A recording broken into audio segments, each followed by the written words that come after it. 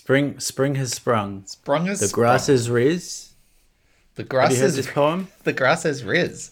My dad always used to say this. It's got charisma. Spring has sprung. The grass is riz. I wonder where them boydies is. Okay, that'll be an And interesting thing to Google and discover whether it's from like a 1930s I think it's from Hanna-Barbera the cartoon Three or something. Stooges or something, yeah. Yeah.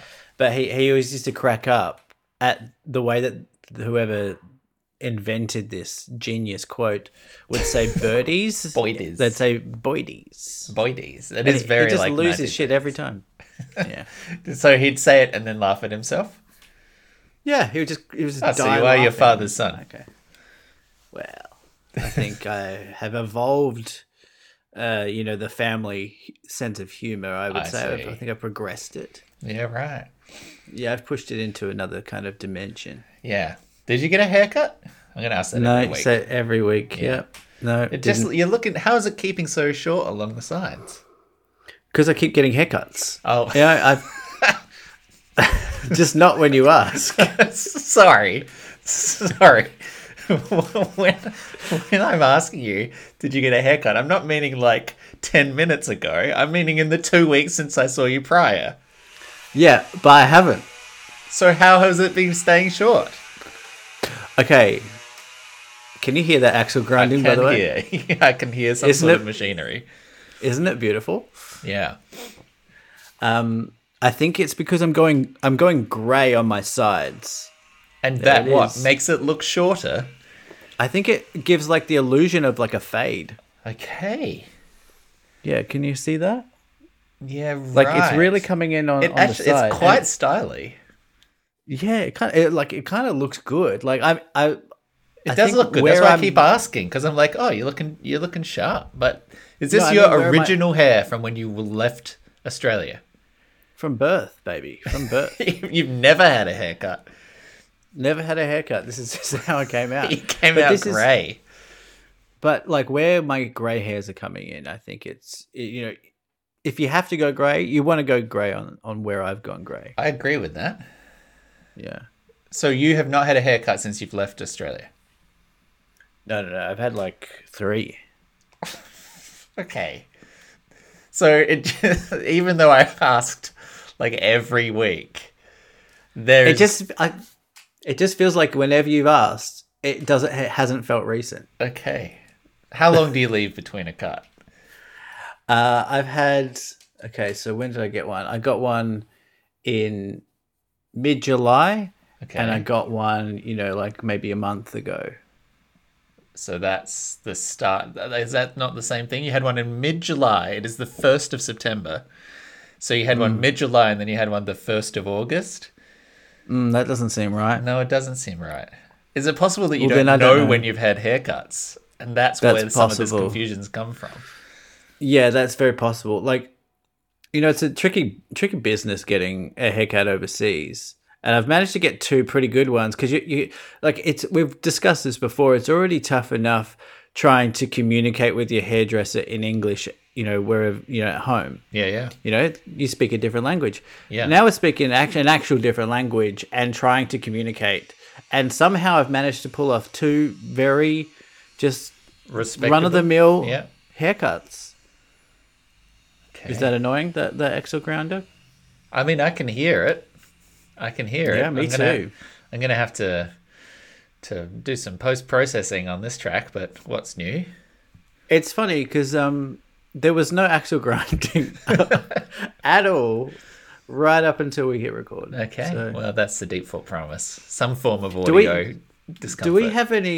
do we have any rivals? Any like competitors? Yeah, Because we they do. might be trying to sabotage. So there's this podcast called Strike Force 5 that just came out. It's Stephen Colbert, Oh, yeah, you Jimmy messaged me about Fallon, that. Jimmy Kimmel, Colbert. Did I say that already? What are Doesn't the other matter. ones? Seth Meyers and John Oliver.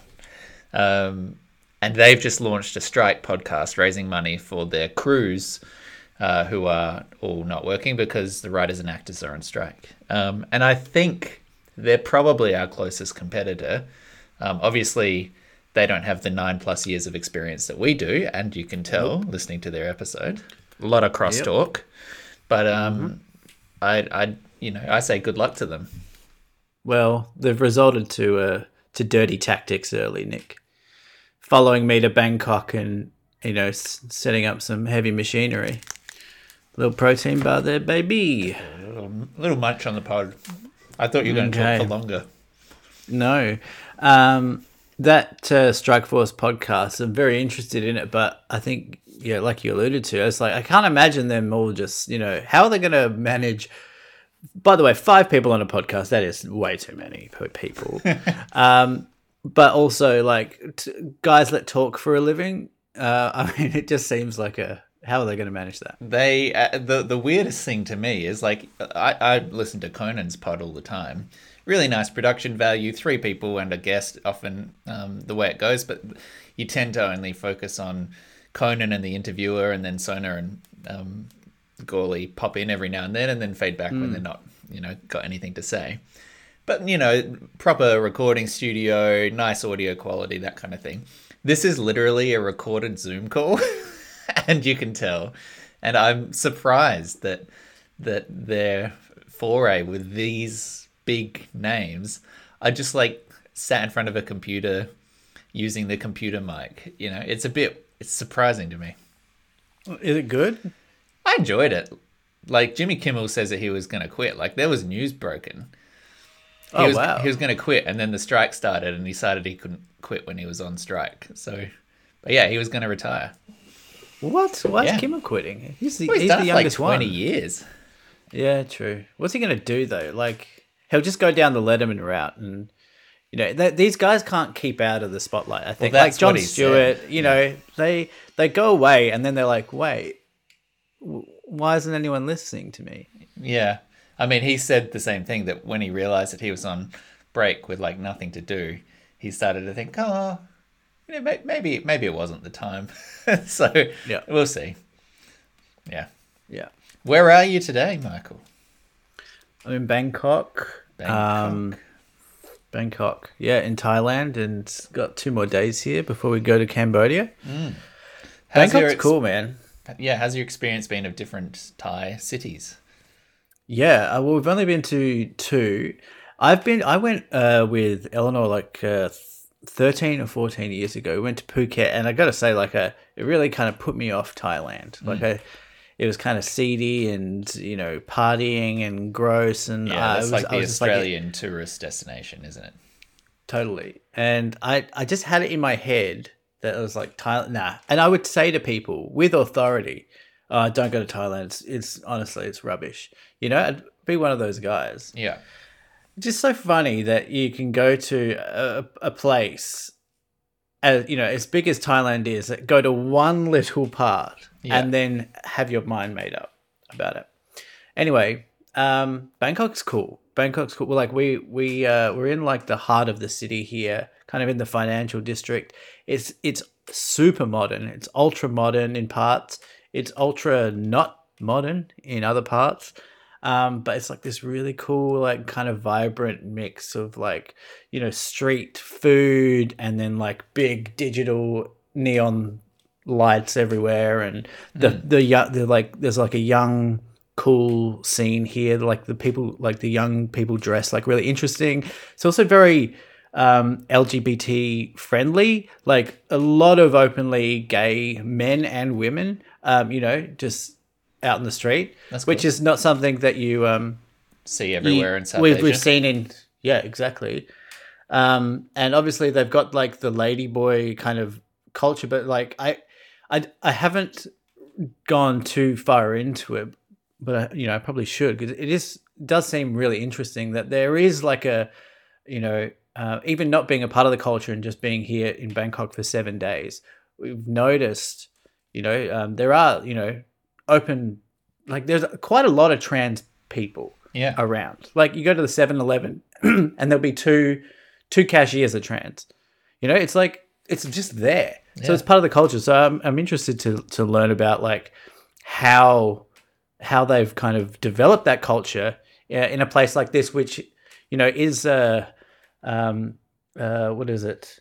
It's they have the kingdom, like they kind of worship the king. Yeah. It's a monarchy. I don't know. It's like this whole. It's like a weird religious monarchy kind of thing, right? Yeah, and we went to the movies last night, and um, the ad just before the movie was like, give praise to the king, and it was just like this choir, and it went on for like 2 minutes, and it was Wow. just like shots, just photos of him looking, Like someone got cool, out and PowerPoint and put together a little homage.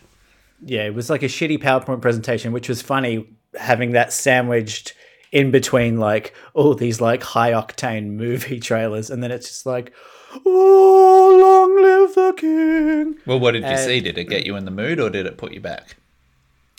oh, I mean, it's a funny experience. We went to see Talk to Me. I don't know. I've got thoughts about this movie, Talk to Me. No. No, not heard of it. No, not heard of it. Which one's It's that? an Adelaide film. Oh, really? Funnily enough, yeah, it's A24 picked it up. I don't know like how much I should go on in this. I'll just chat to you about it, and you can cut it out or whatever. But it's gone like kind of, it's become hugely popular. It's like A24's biggest opening movie ever, and these brothers from Adelaide put it out, and they previously called the Raka Raka Brothers, and they've made a bit of a name for themselves on YouTube doing kind of stunt videos, kind of like in the vein of Jackass or whatever. And then they've just gone and made a movie, and it's a killer movie. It's a very, very good movie. Like for a horror movie, I don't really like horror movies, and I don't really like Australian movies, and I love this one. And yeah, it's just fantastically well done. Great concept. And it's just going huge in Asia as well, because, Asia has like a lot of, I think with the religion and all of that cultural stuff, demons and stuff really speak to them. Those kind of movies really spook Have a sort of Asian cultural people resonance. out. Yeah. Yeah, so it's just gone gangbusters, and it's one of the few movies here, that we can see basically anywhere. So we went and saw it last night. It's just a great film, but yeah. Well, You I'm should watch slightly overdue because I've only, in the space since we last podded, finally ticked off the Heimer in Barbenheimer. Yes. So we could be the slowest slowest people in the world to talk about Barbenheimer. If you had any thoughts that you wanted to throw out there, or I'm perfectly happy to just leave it.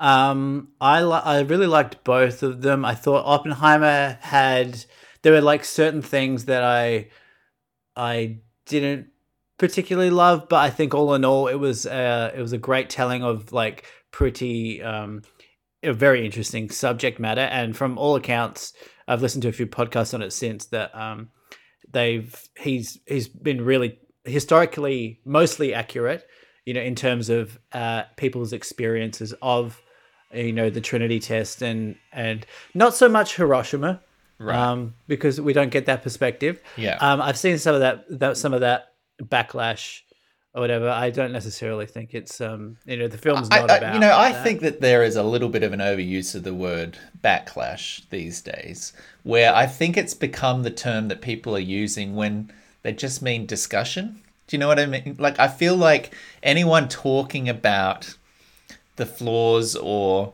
strengths of a movie 20 years ago, that was just film criticism, right? Like, that was just the fandom circle talking about what works and doesn't work. And I think for these kind of things where you're talking about, oh, he made a conscious choice not to really delve into the visual, sight of whatever happened when they dropped the bombs, right? I think that's a filmmaking choice, but I don't think talking about the strengths or weaknesses of that should be framed as backlash when it's just like discussing art, right? Like, that's the whole point of making art, is to have a conversation. Totally. I definitely agree with that. I think the difference here is that you do get kind of clickbaity articles that will say, X community wants Christopher Nolan to stop making movies because blah. So it's kind of presented as backlash. Sure, I think that's fair. But that wasn't me picking on your usage of the phrase, but it just rankled me a little that's bit. a fair point. I really liked Oppenheimer. One of the things that immediately stuck out within sort of the first 10 minutes, Ludwig Göransson's, on a hot streak. Like, he's incredible. Wild that, didn't he? He did like The Longest Yard or something. He did like Kevin James scores. I mean, all of these composers start doing, innocuous TV shows stuff, right? But didn't he do fucking the music for Community? Oh. Yeah, it was Ludwig Göransson. That's what I was thinking. It's actually Ludwig. So the guy who did the music for Community is the guy that scored the Oppenheimer soundtrack. And 10 minutes in, when there's this like visual montage of like Oppenheimer dreaming about like vibrating strings and like atoms and space, and the cinema's filling up with sound. And I saw it in this like huge extreme screen experience. Yep.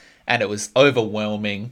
I was like, that feeling you get when like the music is like resonating with you and like moving you, and like the hairs on your arms are standing up, and I'm like, oh yeah, fuck, I'm ready.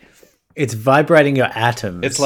It's physically resonating and resonating with you. Like it's crazy. So I think he deserves special mention because that was amazing.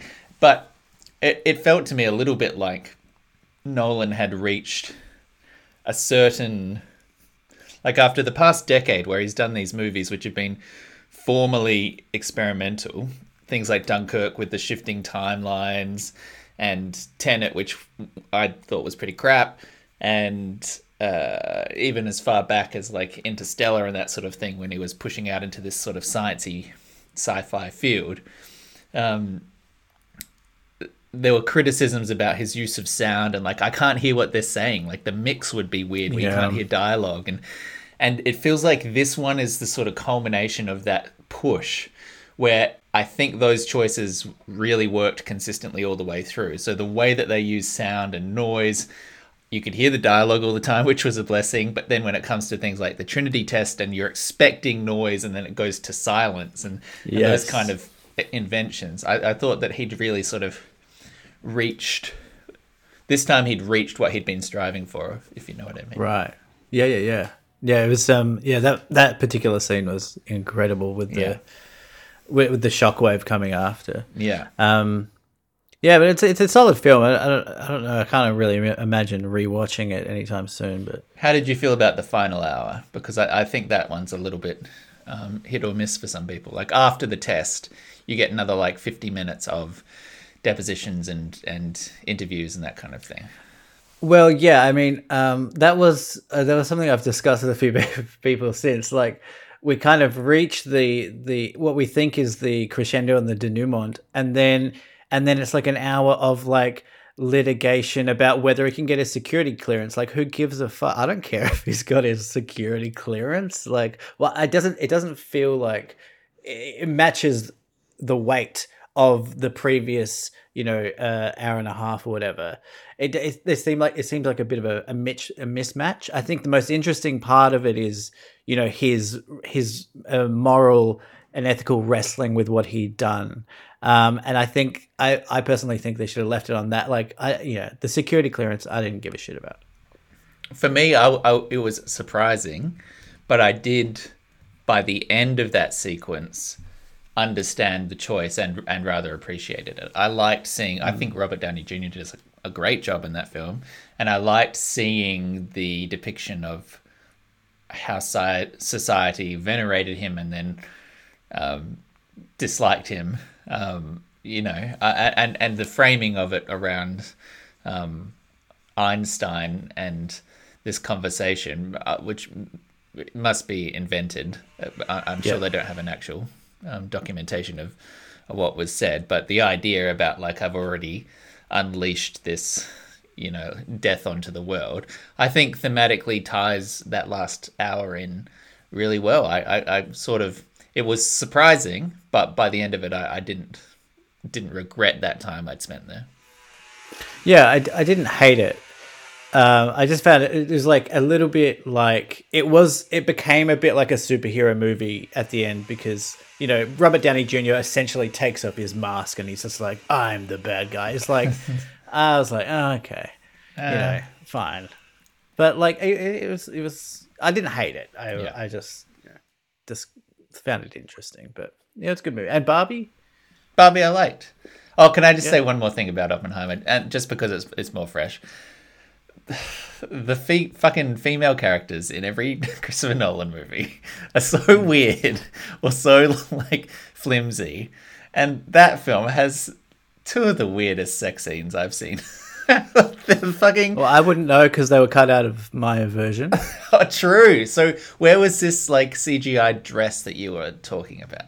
Where did they? So I think when Florence Pugh is on the chair, they're both sitting naked, like in the investigation room, interrogation room, like in the board, all asking questions. Right.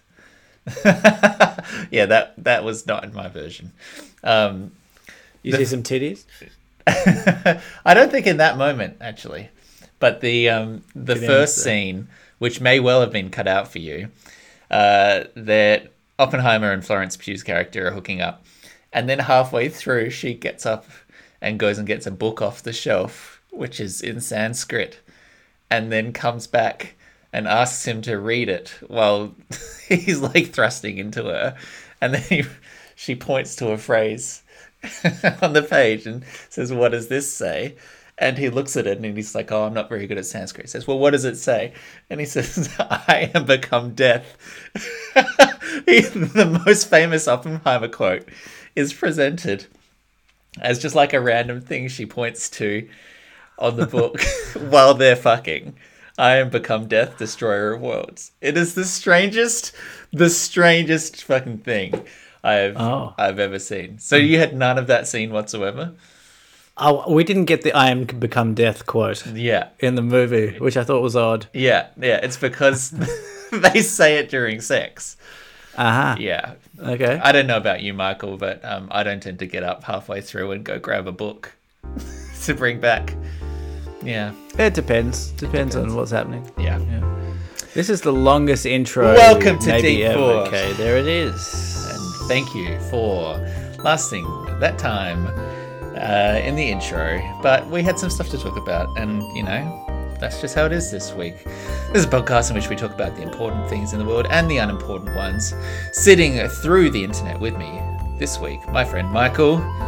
Hi, Michael. Hi, Nick. Thank you for saying so. I am Nick.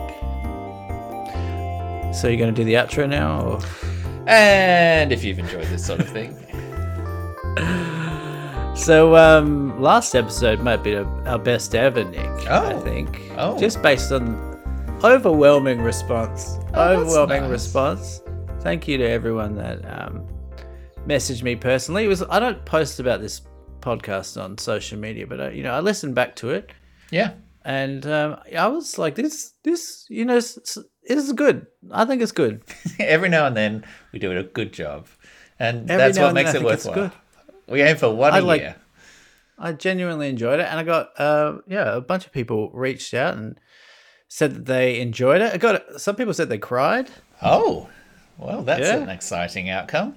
We should try and make people cry every week. I only want to make people cry from now on. Yeah, this has unlocked something inside you. And not only did people really respond to the our conversation about death and our perspective on how that kind of interacts and connects with life, but solidifying my title as voice of the people. Yeah. I got some messages saying that, from men saying that, they've been thinking about trimming their underarm hair, and hearing the podcast gave them the courage to make the leap. So wow. I want to say you're welcome. We're really ticking off all the important boxes in terms of cultural impact, consideration of one's mortality and embracing the underarm hair trimming. That's two very important things that we've achieved. I think it represents our podcast pretty well, those two things. Yeah, and that's why Manscaped missed out when they refused to give us a sponsorship. Fuck you, Manscaped. I refuse to say that just so that I have some leverage in the future should they come crawling back. I can say, sorry, that's Michael. That's just, voice of the people talking. But me personally, I'm happy to continue these conversations. You said you got some nugs for me, baby. I got a big nug for you as well. And so it's not this week. This is not the one. We've already done our good one this year. That's okay. I have a few little bits and pieces. I got a couple of myths. Just throwing them out there, just for a bit of later. I don't know if you said you got myths for years, but for that's. Let's do a double myth. I don't give a fuck, dude. You want a myth now? No, I don't want a myth now. We've talked. No, I mean we did one last week. I get you. I don't give a shit. I'll myth 2 weeks in a row. I'm fucking crazy. Well, let me look into a airline safety thing because it feels a little bit relevant with what your life is at the moment. Yes. So this was an article in the New York Times. I'll put the link in the chapter title for all of you listening on podcast players at home. The title is Airline Close Calls Happen Far More Often Than Previously Known. Awesome. This is a nice little article as well because it has animated GIFs demonstrating the closeness of intersecting airlines and how they've gone to land on the same runway and then had to pull out so they didn't collide and that sort of thing. So do have a look. Can you send me the thing? Yeah. I like it when I have pictures, Nick. Yeah. When you're telling stories. On the afternoon of July 2nd, a Southwest Airlines pilot had to abort a landing at Louis Armstrong New Orleans International Airport. A Delta Airlines 737 was preparing to take off on the same runway. The sudden maneuver avoided a possible collision by seconds. 9 days later in San Francisco, an American Airlines jet was accelerating down a runway at more than 160 miles per hour when it narrowly missed a Frontier Airlines plane whose nose had almost jutted into its path. Moments later, the same thing happened as a German airliner was taking off. In both cases, the planes came so close to hitting the Frontier aircraft that the FAA, in internal records reviewed by the New York Times, described the encounters as skin to skin. And 2.5 weeks after that, an American flight to Dallas was traveling at more than 500 miles an hour when a collision warning blared in the cockpit. An air traffic controller had mistakenly directed a United Airlines plane to fly dangerously close. The American pilot had to abruptly yank the Airbus A321 up 700 feet. The incidents, highlighted in preliminary FAA safety reports but not publicly disclosed, were among a flurry of at least 46 close calls involving commercial airlines last month alone. They're part of an alarming pattern of safety lapses and near misses in the skies and on the runways of the United States, an investigation has found. While there have been no major US plane crashes in more than a decade, potentially dangerous incidents are occurring far more frequently than almost anyone realizes, a sign of what many insiders describe as a safety net under mounting stress. So this is a decently long article. It goes into a few specific examples here about the close calls between planes. Some of them literally, as close as within a third of a mile horizontally and 300 feet vertically from each other. Like, we're really talking fucking right beside each other. And basically, the strain on the system in terms of air traffic controllers and the kind of need there are for more staff in this field, more safety precautions taken in terms of rostering and things to enable alertness and that kind of quality control and safety precautions in the airline system. But it's an incredibly sort of worrying set of stats here, like almost 50 a month, where planes are just nearly nipping each other on the runway or being pointed at each other in midair, and it's just complete fluke that there haven't been more accidents and collisions. Yeah, fuck. It's kind of weird when you're in a plane that, when you're in a car, you can at least see, out the front. Yeah, and in a plane, that's shut off. I think it's an interesting, you've got blinkers on. Yeah. Like a horse. Well, I guess horses have blinkers on the side, but it's a similar concept. You just have to put complete faith in the pilot. And, Yeah. you know, I guess air travel's safer than getting in a car.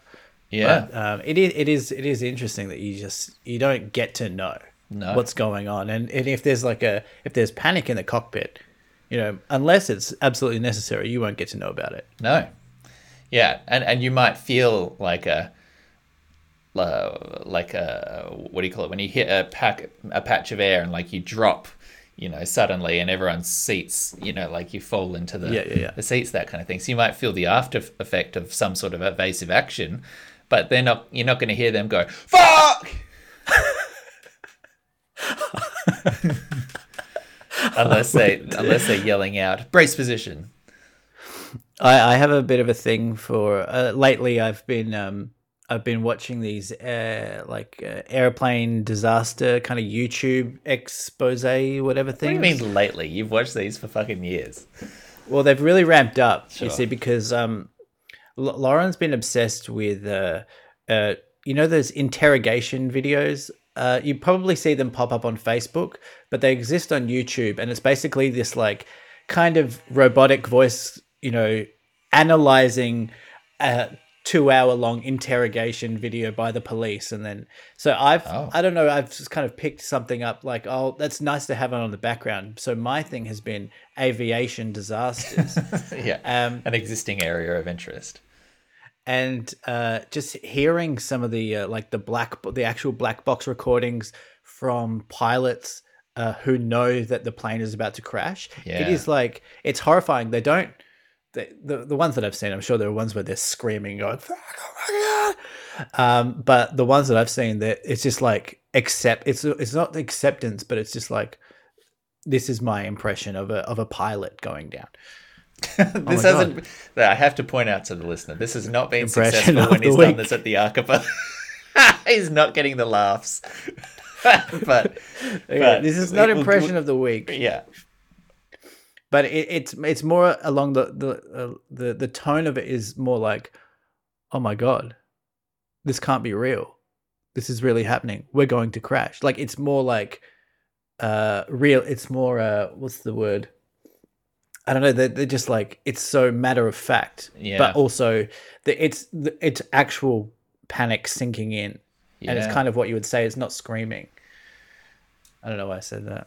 No, I mean, it's interesting in terms of, like, you have to imagine these people are trained repeatedly to have like calm under pressure. Like, that's one of the things you're tested on when you're getting a pilot's license, right? Like, your ability, if you're going to be put in commercial liners with hundreds of people's lives resting on your shoulders, you can't be someone that freaks out, right?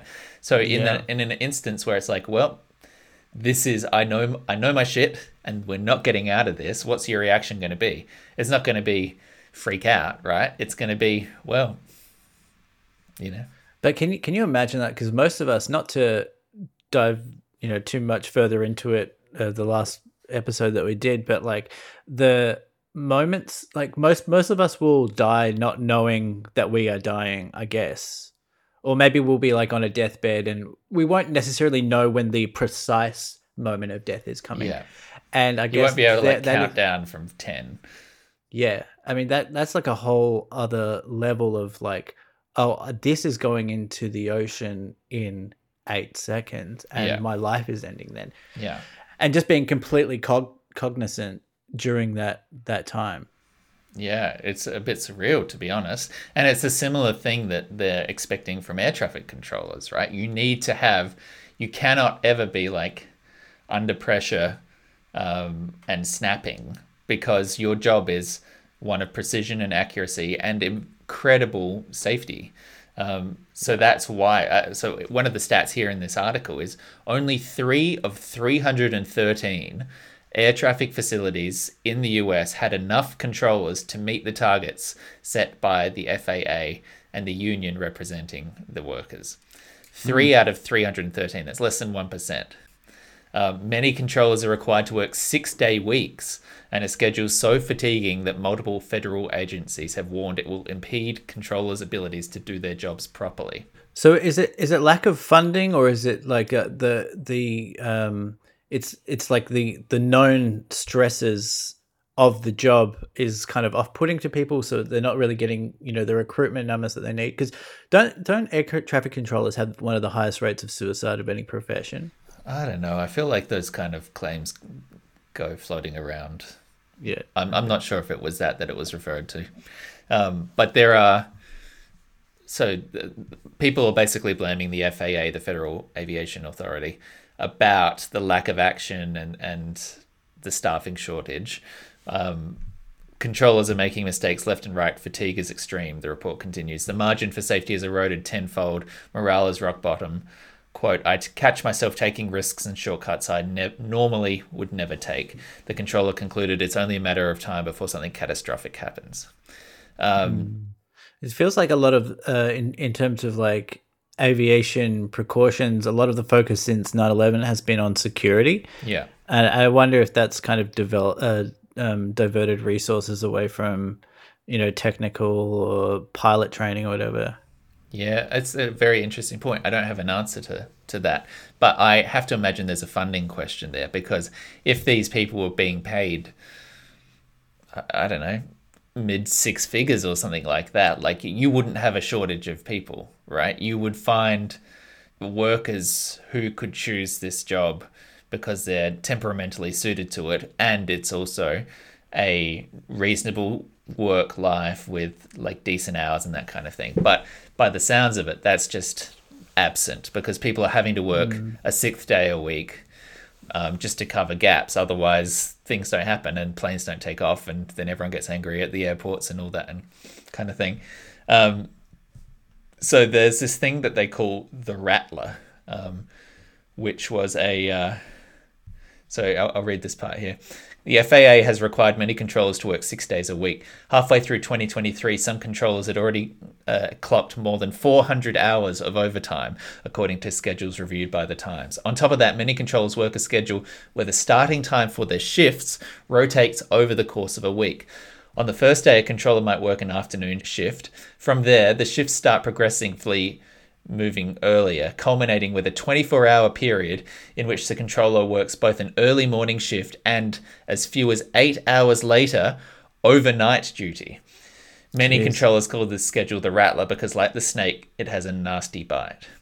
So some of these people get literally 8 hours off between a 6 a.m. to 2 p.m. shift, and then they're expected back at work for a 10 p.m. to 6 a.m. shift. So working 16 out of a 24-hour period. That's hard to do in hospitality, let alone... yeah, let alone where it's absolute precision necessary. Wow.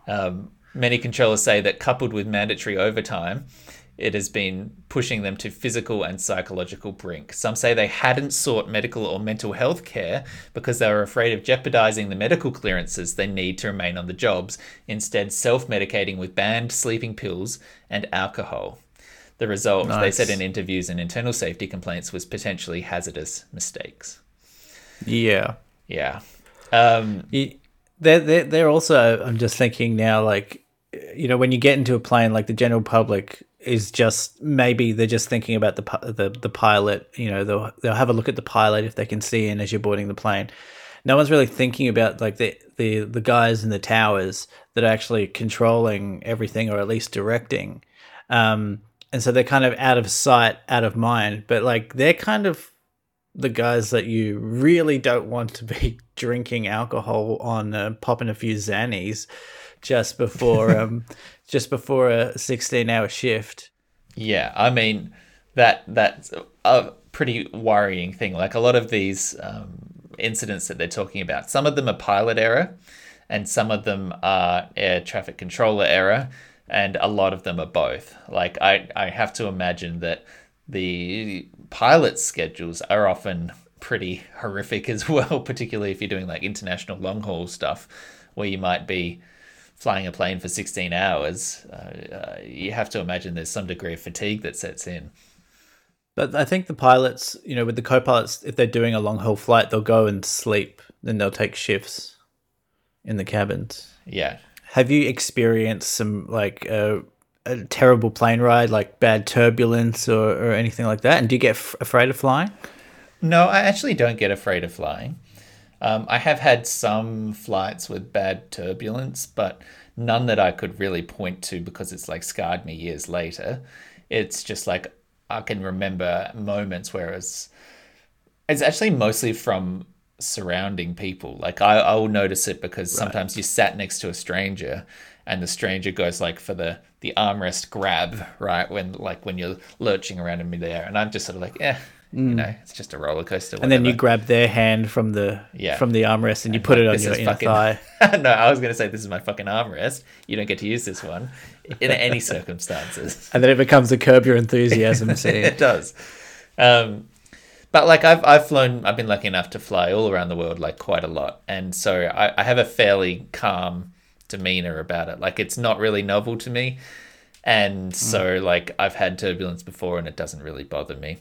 I do remember one flight where it was so windy landing that when we came down to the runway, we touched down and then came back up again in the air and then touched down again. I wondered about those. Not like the full, okay, let's go off and do another lap and try again, but like a down and then a bounce and then another down and then it stuck on the second one. Do you know what I mean? Like it was like we didn't quite get level on the ground. And when we got to the end of that runway and it slowed down properly, everyone started clapping because we'd successfully bounced and survived.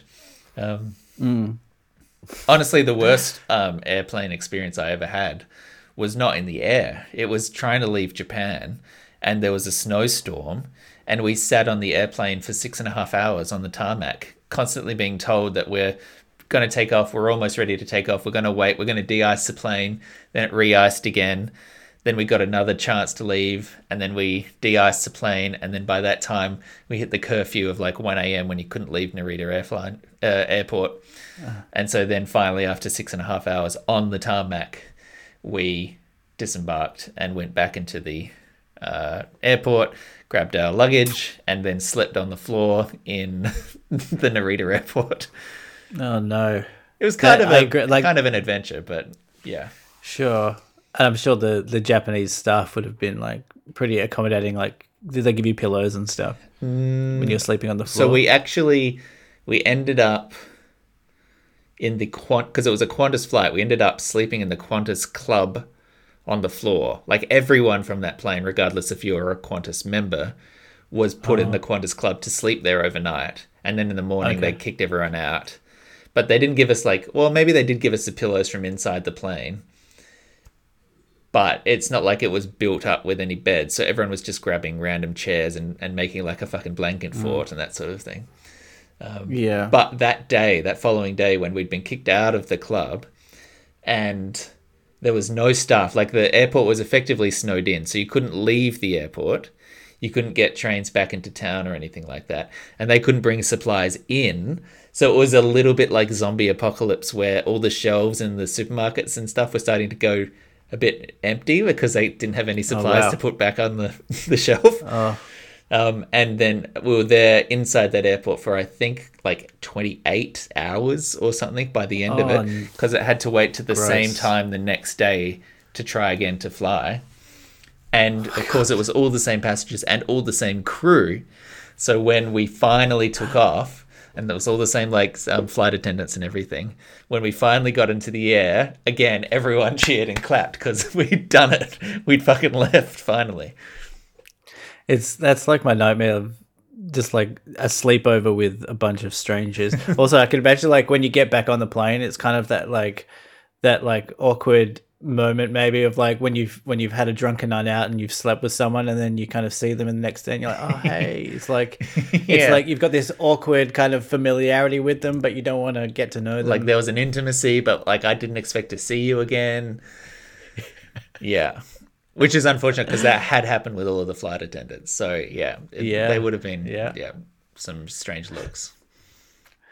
There's a part of me, I've caught a lot of flights, especially in the last 3 months, and we haven't had bad turbulence by any stretch, but we have experienced a mild amount of turbulence on certain flights. And like there is a part of me, and I don't know what this says, and it's about myself. It can't be good, but like there is a part of me that when there is like a little bit of turbulence, I want like a bit more. Like I want the thrill of like I want it to really drop, and I want to hear people go, ah!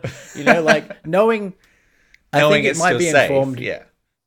because I've seen the YouTube videos, Nick. I know that turbulence. That you can't get a plane to fall out of the sky through turbulence. Yeah. It's going to happen in the first 20 minutes or the last 20 minutes of a flight. Yeah. So I know this. So when there is a bit of turbulence, it's like, oh, it's a bit of excitement. Your heart does race a little. You see other people start to get scared, and you can be like, don't worry about it. It's just a bit of fun. Yeah. I mean, it's kind of like an air roller coaster, right? Like some people would never go on a roller coaster at Universal Studios or whatever. And this is like forcing all the, mums and dads who didn't want to go on the ride to go on the fucking ride with you. Yeah, all the scaredy cats. All the scaredy cats getting the taste of it. Yeah. Have you been flying real like cheapo airlines on these flights, or are you sticking with sort of main brands? No. Just like whatever's the cheapest. We've got a flight coming up on Cambodia Airlines, which it's here's a little tip. Here's a little life travel tip. Okay. If you book a cheap airline, just own it, and don't then after you bought the ticket go and look up reviews because. You're just not going to like what you find. Like it's like going to McDonald's. Like, okay, it's going to be shit. There's a certain level of acceptance that it's going to be terrible. Just don't look up. You don't look up the reviews. You know exactly for what you're getting. A McDonald's. Yeah. But yeah, so Cambodia Airlines, we looked that up, and it's just absolute dog shit. And the staff are rude.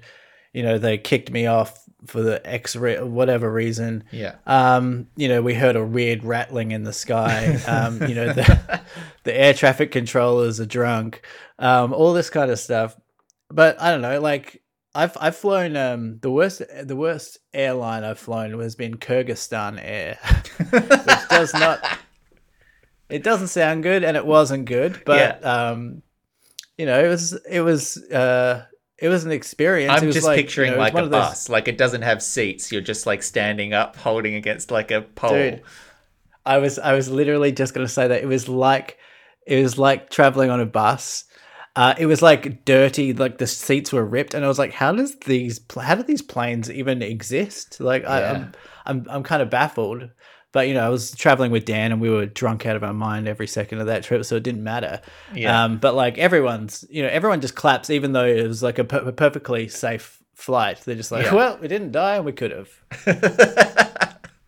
Yeah, it is those airlines that you do hear about in the news. It's like, actually, I was going to say Ethiopian Air, but I think that's got a good reputation. But it's like those kind of Nepalese Air. Yeah, they're the ones that you're like. You hear it on the news that a Nepalese airline Boeing 737 crashed, and you're like, yeah, well, it's Nepalese Air. Like you can write it off until you're on the flight. Yeah. I mean, this is an interesting 1-2 punch of episodes because last week we got a lot of really poetic, beautiful, like soul-searching moments on mortality, like moments I told you while editing that I almost clipped out, just to have prepared for a eulogy one day. And then this episode, you've got your real matter-of-fact approach to flying on Kyrgyzstan Air, and I feel like these two might come in handy back to back. Wow, you're gonna regret that. You are gonna regret that. If I die on Cambodian Airlines, you have my permission to clip it and make yourself look like an absolute dick, Nick. Okay. Do I have your permission to both be sad, but also just marvel at the sort of coincidence of having actively discussed airline disasters the week before your death? You know what? I actually did have this thought about the last episode that it would if I did die, and there's things that can. I'm living in a country where there are cobras, yeah. It would be pretty interesting for that. Like, it would be a cool kind of I assume there's going to be a documentary made about me when I Of course, do die. yeah. It would be pretty good, It's good material. content. Yeah.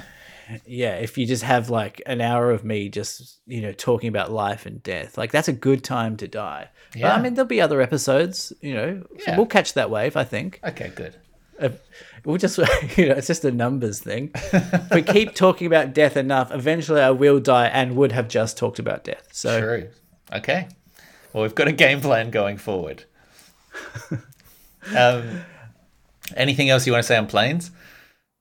The other, I don't know if this is interesting. What's the deal with airline food? Jerry Seinfeld never said what's the deal with in any of his jokes. I believe, yeah. It's just become like this thing. Yeah. Airlines that have a website in their name is the website. Avoid those airlines. We caught one that was vietjet.com is the airline. The name of the airline is vietjet.com. And they've got vietjet.com on the tail of the airplane. Wow. I mean, that's no good. That's a you red don't flag. want a .com. You don't want a .com on your plane. If there's one thing we've learnt, it's that the Silicon Valley tech boom should not yet be trusted with your transportation. Not yet. Well, with AI, maybe. Mm-hmm. Why did I say that knowing that we weren't going to talk about it? I was just like, you can say whatever you like. What about this? Yeah, we're not going to talk about that. It's that. a free world. I haven't had a drink on this podcast in a long time because of the time zone difference. The booze. Yeah. That's what I meant. What are you drinking right now? I'm drinking a iced Americano. Oh, but okay. I was thinking that like when we did the podcast, I would like to have typically we would have a drink, and I would probably have a couple of drinks, and I thought it kind of loosens me up. But I think it actually is better if I don't drink. Well, do you remember your revelation when you had taken like 2 months off drinking or whatever, and like there was that sort of golden period where you're like, I'm sleeping so much better, I feel alert in the mornings, like, and you had this sort of golden glow, and then it came to a point where like, yeah, went out to a party and had a drink, and now it's now not sustainable. Yeah.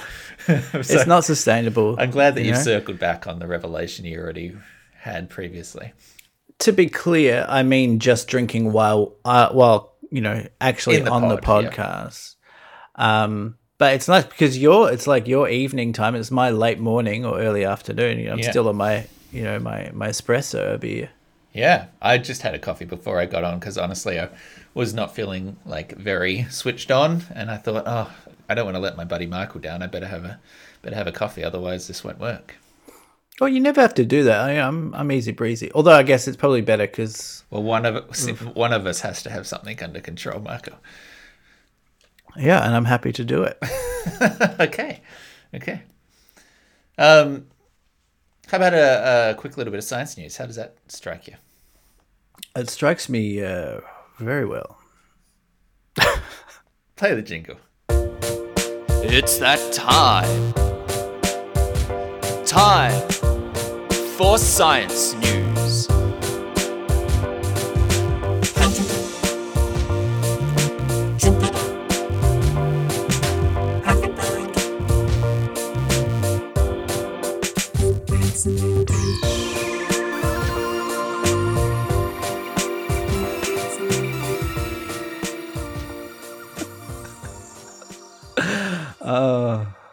I hate myself. I hate the things that I say.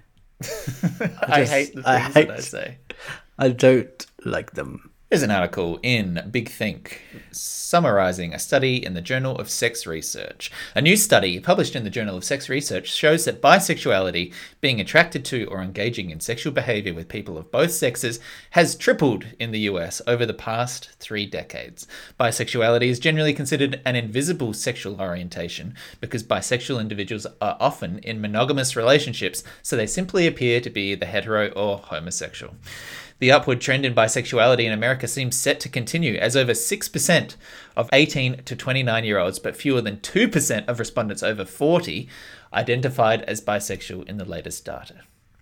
The authors found that between 1989 and 1994, 3.1% of the 6,500 respondents reported having both male and female sex partners since age 18. Between 2012 and 2018, that rate had climbed to 9.3% among the 6,609 survey takers. Moreover, during the pandemic-affected 2021 survey year, 9.6% of respondents reported partners of both sexes as adults.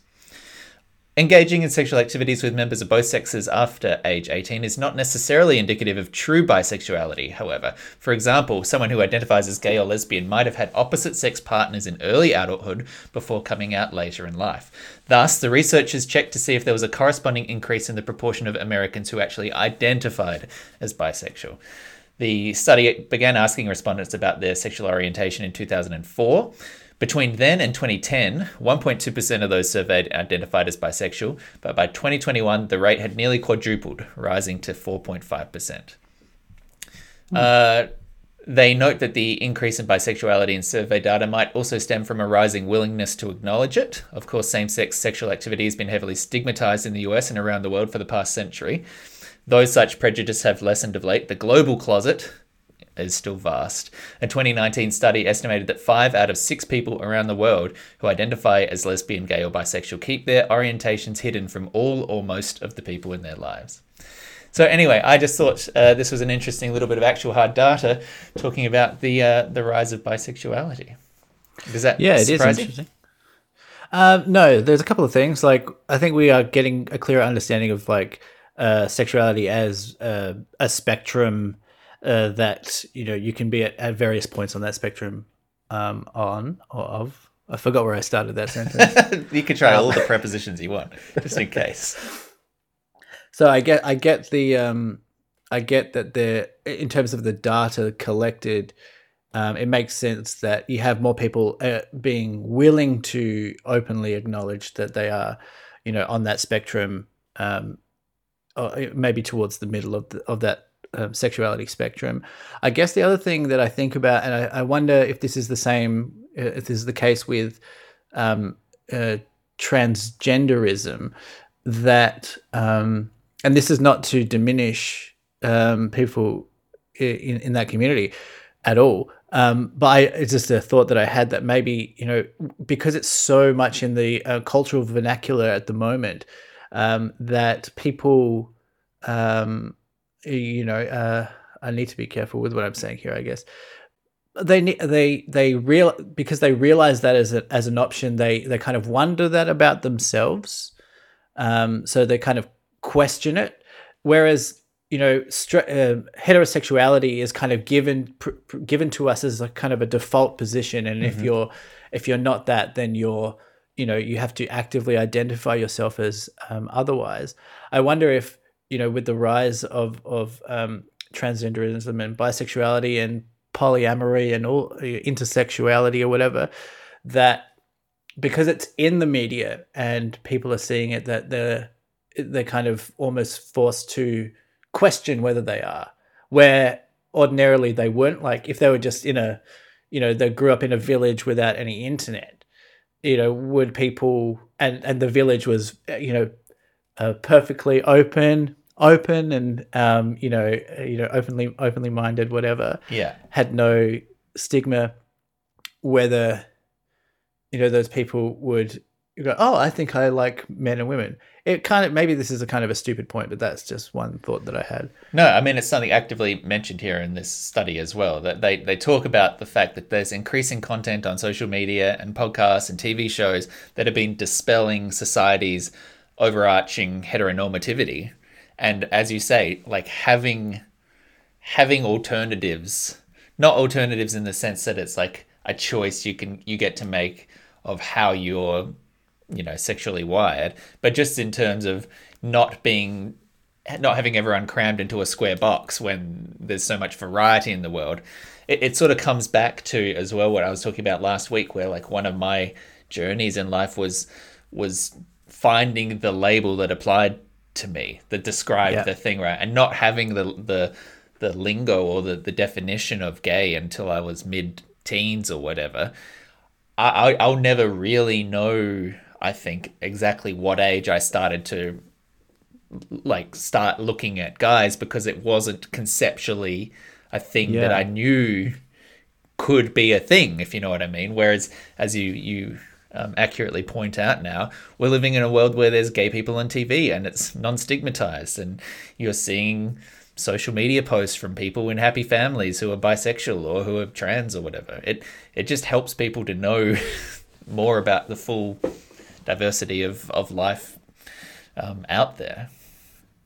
Yeah, I guess you can kind of visualize it like a census box, and I guess on the census forms, they literally do have that. Like initially, you'd have maybe straight or gay, and then now you can select other, or now you can select different types of sexualities that appear to you in your day-to-day life in that kind of form.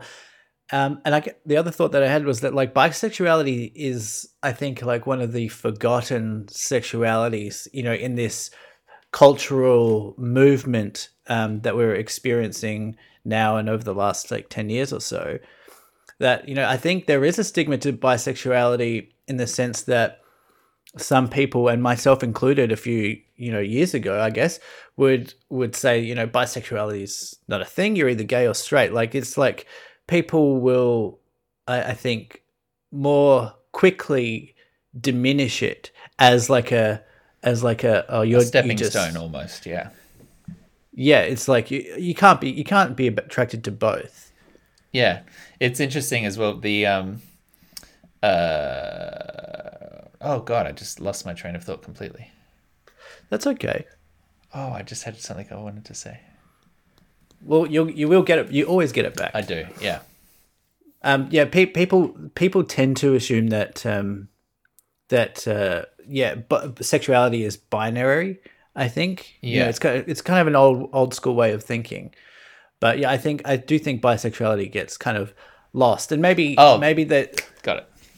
I knew it. I was Sorry, just absolutely talking shit then. I was It's just fine. literally. You were just talking so that I could listen and not think. Paraphrasing what I already said, Nick, just to help you out, buddy. Love that you did that for me. Thank you. Oh fuck, I've forgotten it again. Oh my god. No, that was a joke. That was just a great bit that I just did. I can't keep doing this. Say it again. So, my friend is bisexual, and she has had female partners in the past and married a guy. And her dad had always been like, oh, it's just sort of a phase that you're going through, right? The old, oh, it's just a phase. Yeah, everyone, goes through that phase of hooking up with your same sex. And she's like, she'll never live it. Questions for Dad. She'll never live it down that she found the the life partner who was an opposite sex to her, because it just like so frustrating when you've done all this work to like define bisexuality to someone only to then end up marrying a guy anyway. You're like, ugh. Yeah, now you have your whole family saying, "Told you so." Told you so. Told you. Yeah. So. I did find that sort of sadly funny. Here's another interesting stat. In an interview with the BBC, a New York City-based clinical psychologist noted that of her 65 clients, 10 to 12 rethought their sexuality during the global reset of the COVID pandemic. The abrupt shock and isolation and reorientation of people's lives precipitated some time, I guess, for some people to really think about themselves. That's an interesting side effect of the vaccines. Yeah, maybe fewer options causes you to cast a wider net during COVID. Well, that's when they started turning maybe 5G I could be on gay. as well. Yeah. It's quite a common trend, I suppose, in gay porn, that a lot of the actors in gay porn are often straight, and they just gay for pay effectively, and just do the thing because they get better jobs and better money appealing to gay audiences. And I'm sure that of those actors, if you were to ask them, plenty of them would continually state like they have a girlfriend and are straight. But there is clearly some malleability on that spectrum where they're perfectly happy to hook up with guys. And I think that kind of what do you call it? Like fluidity on the spectrum. It is an additional level of bisexuality, like an extra sort of step along this pathway from like romanticism and sexual engagement, between straight and gay. Yeah, that didn't have that sort of categorization or conceptualization of a separation between romantic feelings for someone of the opposite sex and sexual or lust feelings for someone. Yeah. Well, a hole's a hole. I've always said that. Yeah. But porn has been like kind of weirdly quite progressive, like compared to other industries. In the 80s, you were having, interracial, sex. Like they're kind of catering to all these fetishes that do not discriminate, and they're almost actively not discriminating. Having a fetish is kind of non-discrimination by. I tied myself in a knot again then. I hear what you're trying to say. Like, in order to... porn has all these categories of like gay and straight and bisexuality and trans and stuff that are kind of catering to all these fetishes that exist underneath the culture or have existed underneath the culture. So I think in a weird way, porn has been ahead of society in that sense. Also, they have been far behind society in the treatment of a lot of performers. The performers, yeah. But I think you're right, because it's coming from a place of base urges, right? Like when you're looking at that material, you are doing so based on like pure animalistic interests. So in a way, it's like the most honest expression of human behavior there is. So right. like if like the search box on Pornhub has seen the truth of humanity more than like the Google search box ever has, Totally. Yeah. What was I going to say as well? Should have had another getting coffee. Old. Yeah, I am. I had another point there. Porn, jizz, farts, dicks. It's fine. It's fine. Yeah. Do you think you're on the spec? That's probably way too personal to us. But I've wondered how if sexuality is a spectrum, that like it is interesting to try and place yourself on it, and then I think despite the way I walk and the things that my dad posted on Facebook about me, I think I am quite straight, comfortably straight. Like, yeah.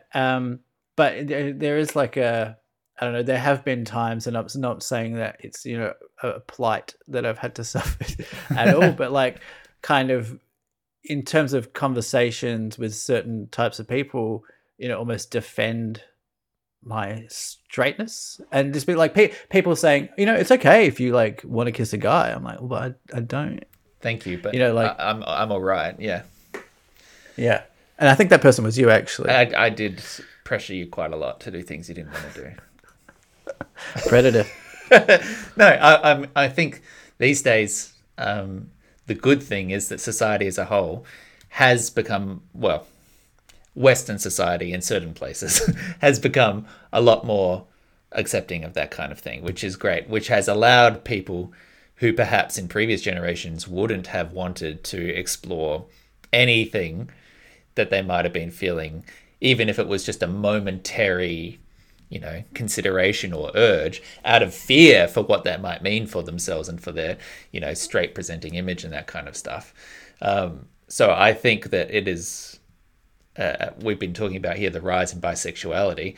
I think a lot of that, as you say, has come about in response to the acceptance and the presentation of media out there that makes it more tenable.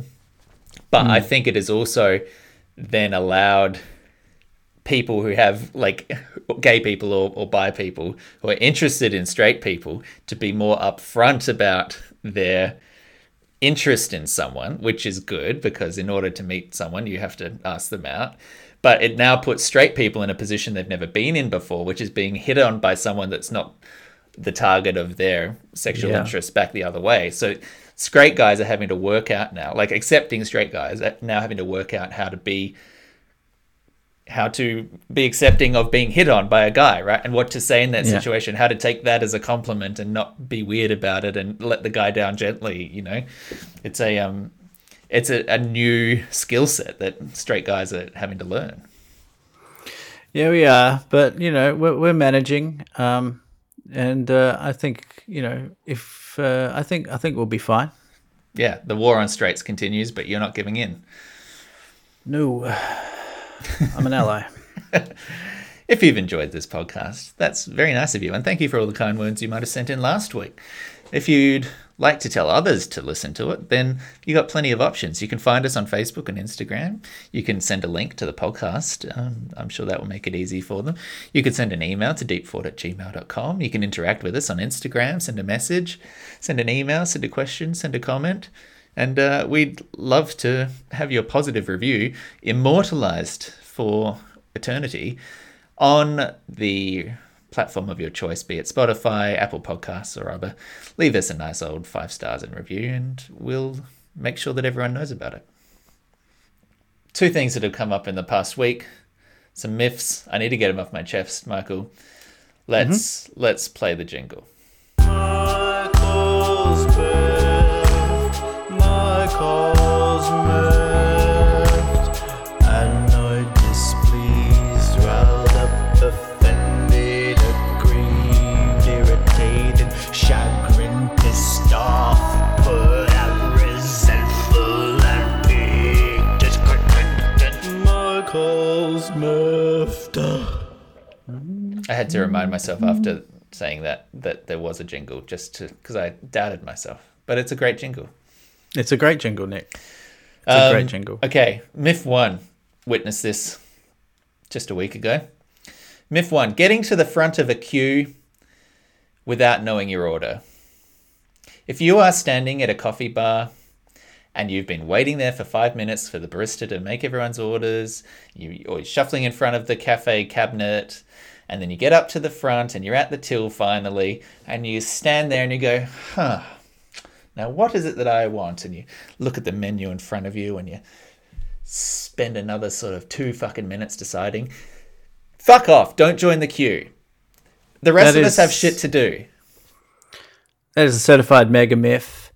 That is Mega couldn't be more on the same page. That's unacceptable behavior. We live in a society. We live in, as the Joker said, we live in a society. And people need to accept this. It's disrespectful behavior. So disrespectful. You have so much time. Get off your phone, look at the menu, have it ready to go. Yeah. I try to imagine I try to anticipate every kind of ordering experience that I have as if it's the soup Nazi from Seinfeld. I imagine that the attendant is just going to be like annoyed if I'm not like bang, bang, bang. Yeah. So I have it all ready to go. Here's a hot take for you. Don't walk in the fucking building if you don't know what you're going to have. Look it up on the menu on the website beforehand. You should know what you want before you're going into the restaurant. Well, okay, maybe not restaurant. Going into a cafe, going into a deli. You should know what it is you're trying to get before you walk in the door. That's my hot take. I mean, I love it. I would do that, and I do that. But like, I think if you can't do that, and that's fine. But stand at the back of the restaurant. Find a dark corner and look at it. Take a photo on your phone, maybe, and then zoom it on your phone. Go up to someone sat at a table and ask them what they're having. Like take some fucking initiative, please. Yeah, no, I totally agree with that. Ask them if you can try. It's like if you're not sure about the French fries, say, "Can I just have a French?" Bring your own straw and just pop it in every drink as you go down the aisle of tables and have a little sip and work it out. It's the only polite thing to do in that polite. situation. No, I couldn't be more with you on that one, Nick. Okay. Great myth. Thank you. Myth number 2. From the myth master himself. That's the first time I've been called myth master, but I'm okay with it. Okay, myth 2. Slightly smaller scale here. And it will require perhaps a little bit of like visual accompaniment. Picture you've poured yourself an icy cold glass of the best beverage, Say it with me. sarsaparilla. You've Okay. poured yourself an icy Psychotic. cold glass of the best beverage, sarsaparilla. Snowdrop. Snowdrop.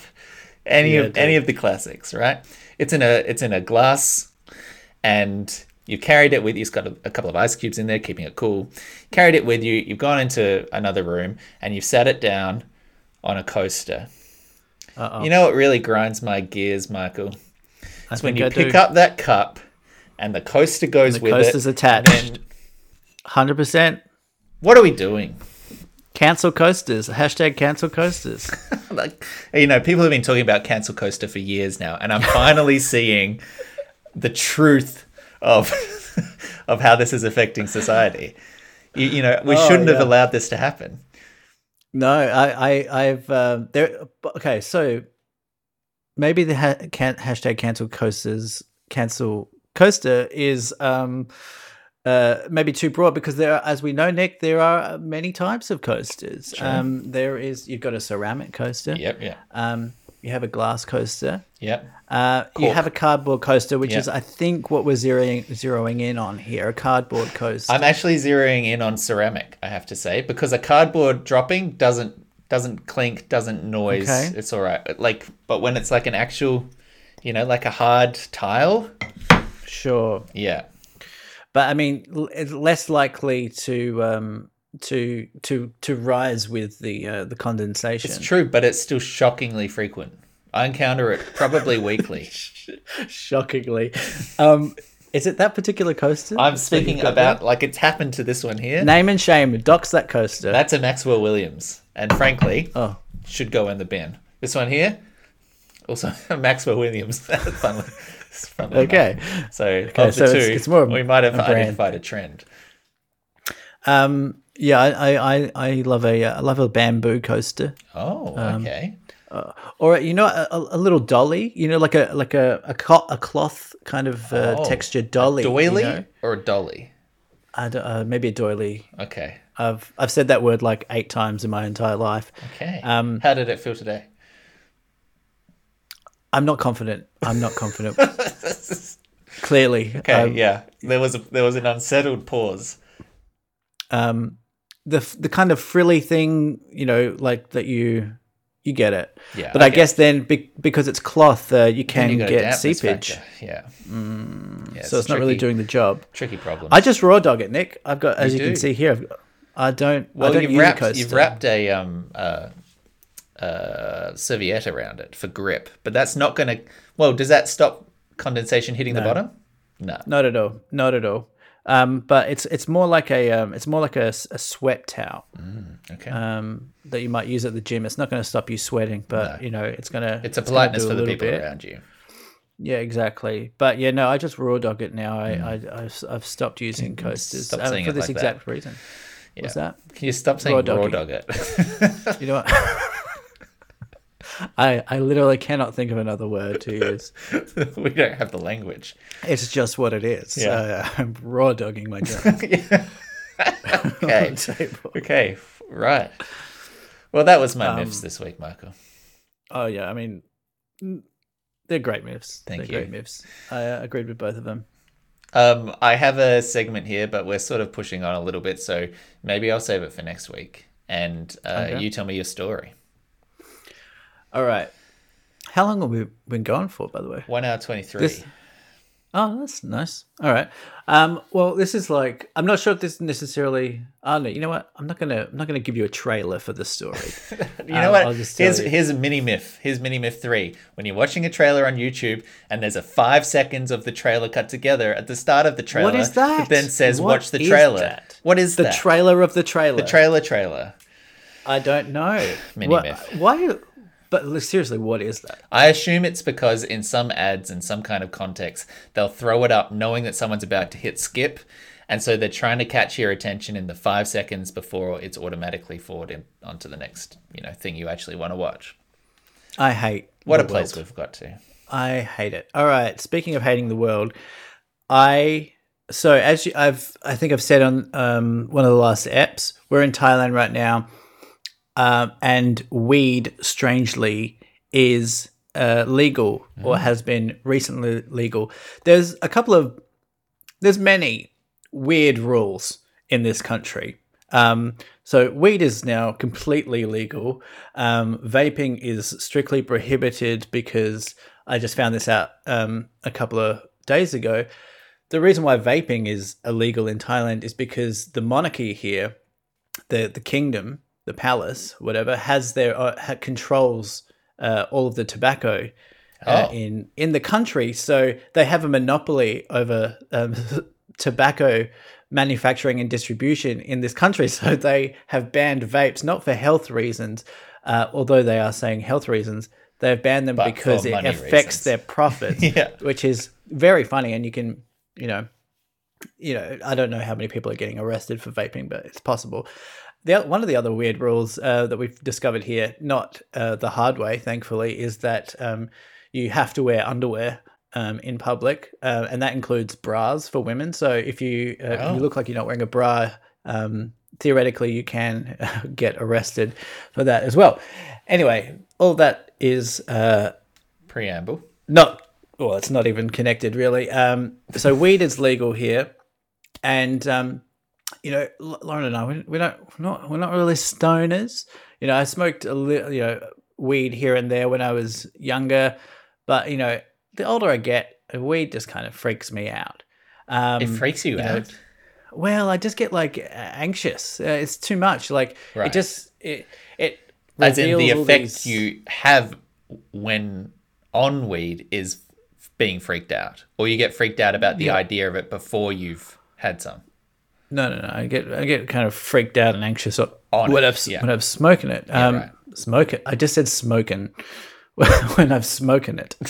I'm not on it now.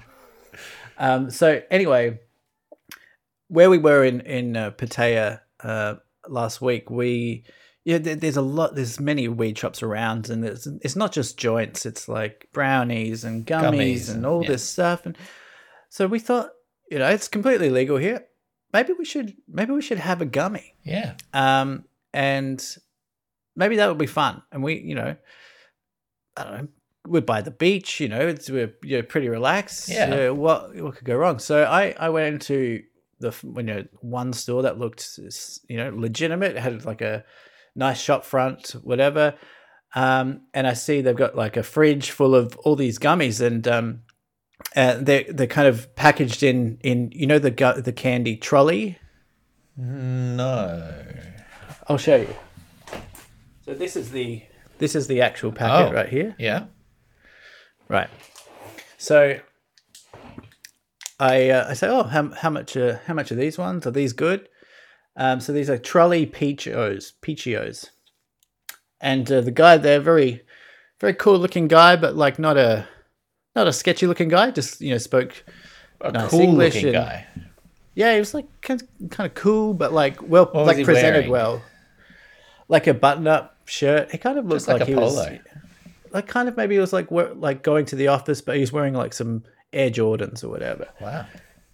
And he's like, yeah, these are really good. Like, do you smoke a lot? And I was like, no, I don't smoke at all. And he was like, all right, well, maybe just try two of these gummies first. And I go, two, okay. And he was like, what are your plans? And I was like, well, I think me and my girlfriend, just got to take one and, just order some takeout and maybe sit by the beach or whatever. And he's like, oh, you're going to do it with your girlfriend.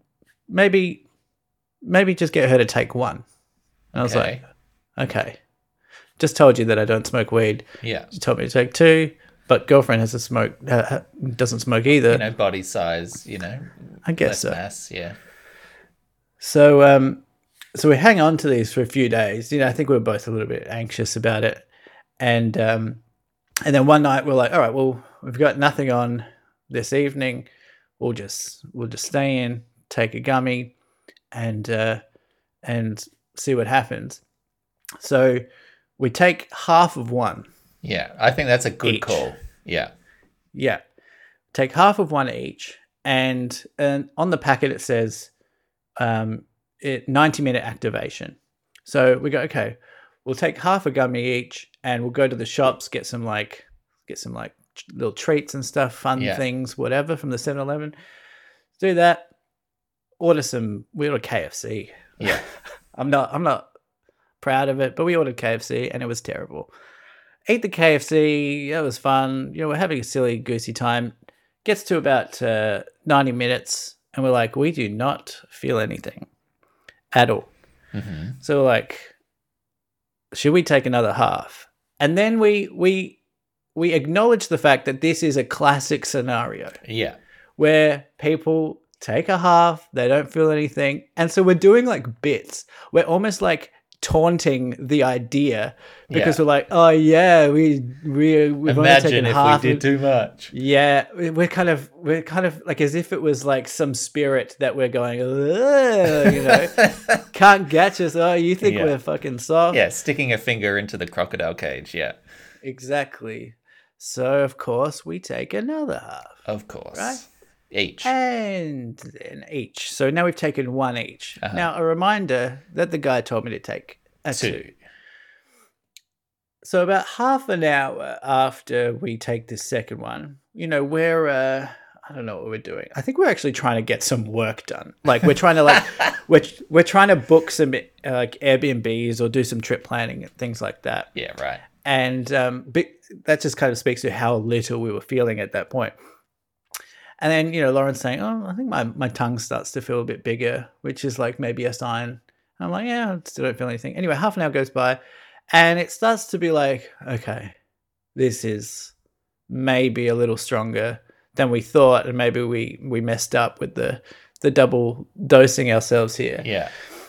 And half an hour goes by and an hour goes by. And by the way, we're not really like verbalizing this to each other. We're just kind of on the bed individually, gradually freaking out. And then gets to a point none of us wants to admit that we're like, we've taken one gummy and we're, how lame are we? And we eventually just like, are you okay? Because I'm not okay. And it was from there on in for the next like 4 or 5 hours, just a horrendous, like cascading of anxiety and dark thoughts. And, oh no. Lauren thought that I was going to jump off the balcony at one point, even though I was just lying in bed. And we were both just like kind of curled up on the bed, just like in the fetal position, just shaking, Oh no. We're like aware of the fact that like it was kind of funny. At least I was trying to like remember that, make it aspect, funny. Like say, this is like really funny that we're so in out. I've never felt more in my 30s. Yeah. I take one gummy to try and be like to chill try and be loose like and fun. cool and whatever. This is what people do, and I'm just like, nah, not for me. Too anxious. And by the way, we're staying in like basically paradise. Like beach. We've got beautiful vista. views of the ocean. Yeah. Everything should be fine. And our hotel, like our Airbnb, is just like, it's very comfortable. So we were lucky that we had that. Yeah. We had like nice clean bed, whatever. But it was horrendous. It was so like, it was just like all of the worries. I knew that I had this, I knew this about myself with weed, which is kind of why I avoided it, that it would just kind of bring all these like kind of worries that in everyday life you kind of push to your subconscious. Yeah. They have the keys. They have the keys to the hospital. Yeah. And just running amok, and we're just trying to ride it out. And we're trying to pick a movie to watch, like something that would just try and soothe us. Yeah. Something that was maybe familiar but like not too scary. Surely your go-to was like a nice Attenborough, right? Like something like Animal Life, Frogs, Ocean. I will say that we previously had put on Gone Girl and just had it in the background. The most like psychologically unsettling film. Yeah, so unsettling. And mind you, like I mentioned earlier, that Lauren's been kind of swimming in all of these true crime podcasts, true crime investigations and stuff. It's all coming to the surface for her. And like even just Ben Affleck and whatever the woman's name is, yeah, on the screen with the kind of Trent Reznor score is just like this is way too much. So we're like, let's watch a Pixar movie. And one of the only ones that came up on Netflix in Thailand was The Secret Life of Pets, which I think has Louis C.K. in it. And we just could not follow it. We're like, we were both watching this movie and we had no idea what was going on. It was unbelievable. Like, and then, so here's the kicker. So we waited out. We eventually fall asleep. We wake up the next morning. We're like, oh, glad that's over. I go to look at the packet, right? And we try to work out. So this is a trolley packet here. Clearly it's even though weed is legal, this has clearly been, Trolley doesn't make edible gummies. The store has made this. This is, even though it's professionally packaged, this is underground kind of moonshine. So we look up what the standard dose is of a gummy, because we hadn't taken a gummy before really ever. So in America, standard dose would be 10 milligrams for someone who does do gummies. And then they recommend that if you don't really smoke weed, do 5 milligrams. So I look at this packet and it's 25 milligrams per piece. We took five times more than you would. The dose that you would for a beginning person doing gummies. So we went from feeling like a bit ashamed of ourselves and like kind of lame to thinking, well, we just took a huge dose of THC and survived. And we've had a panic attack, but whatever. So what you're saying is you had a real world trolley problem. Yes! Yes! Fucking well done. Crushed it! Crushed it! Fucking yes! Oh, that was intense. That was brilliant. What's Casey going to think that you're doing? I need to go explain.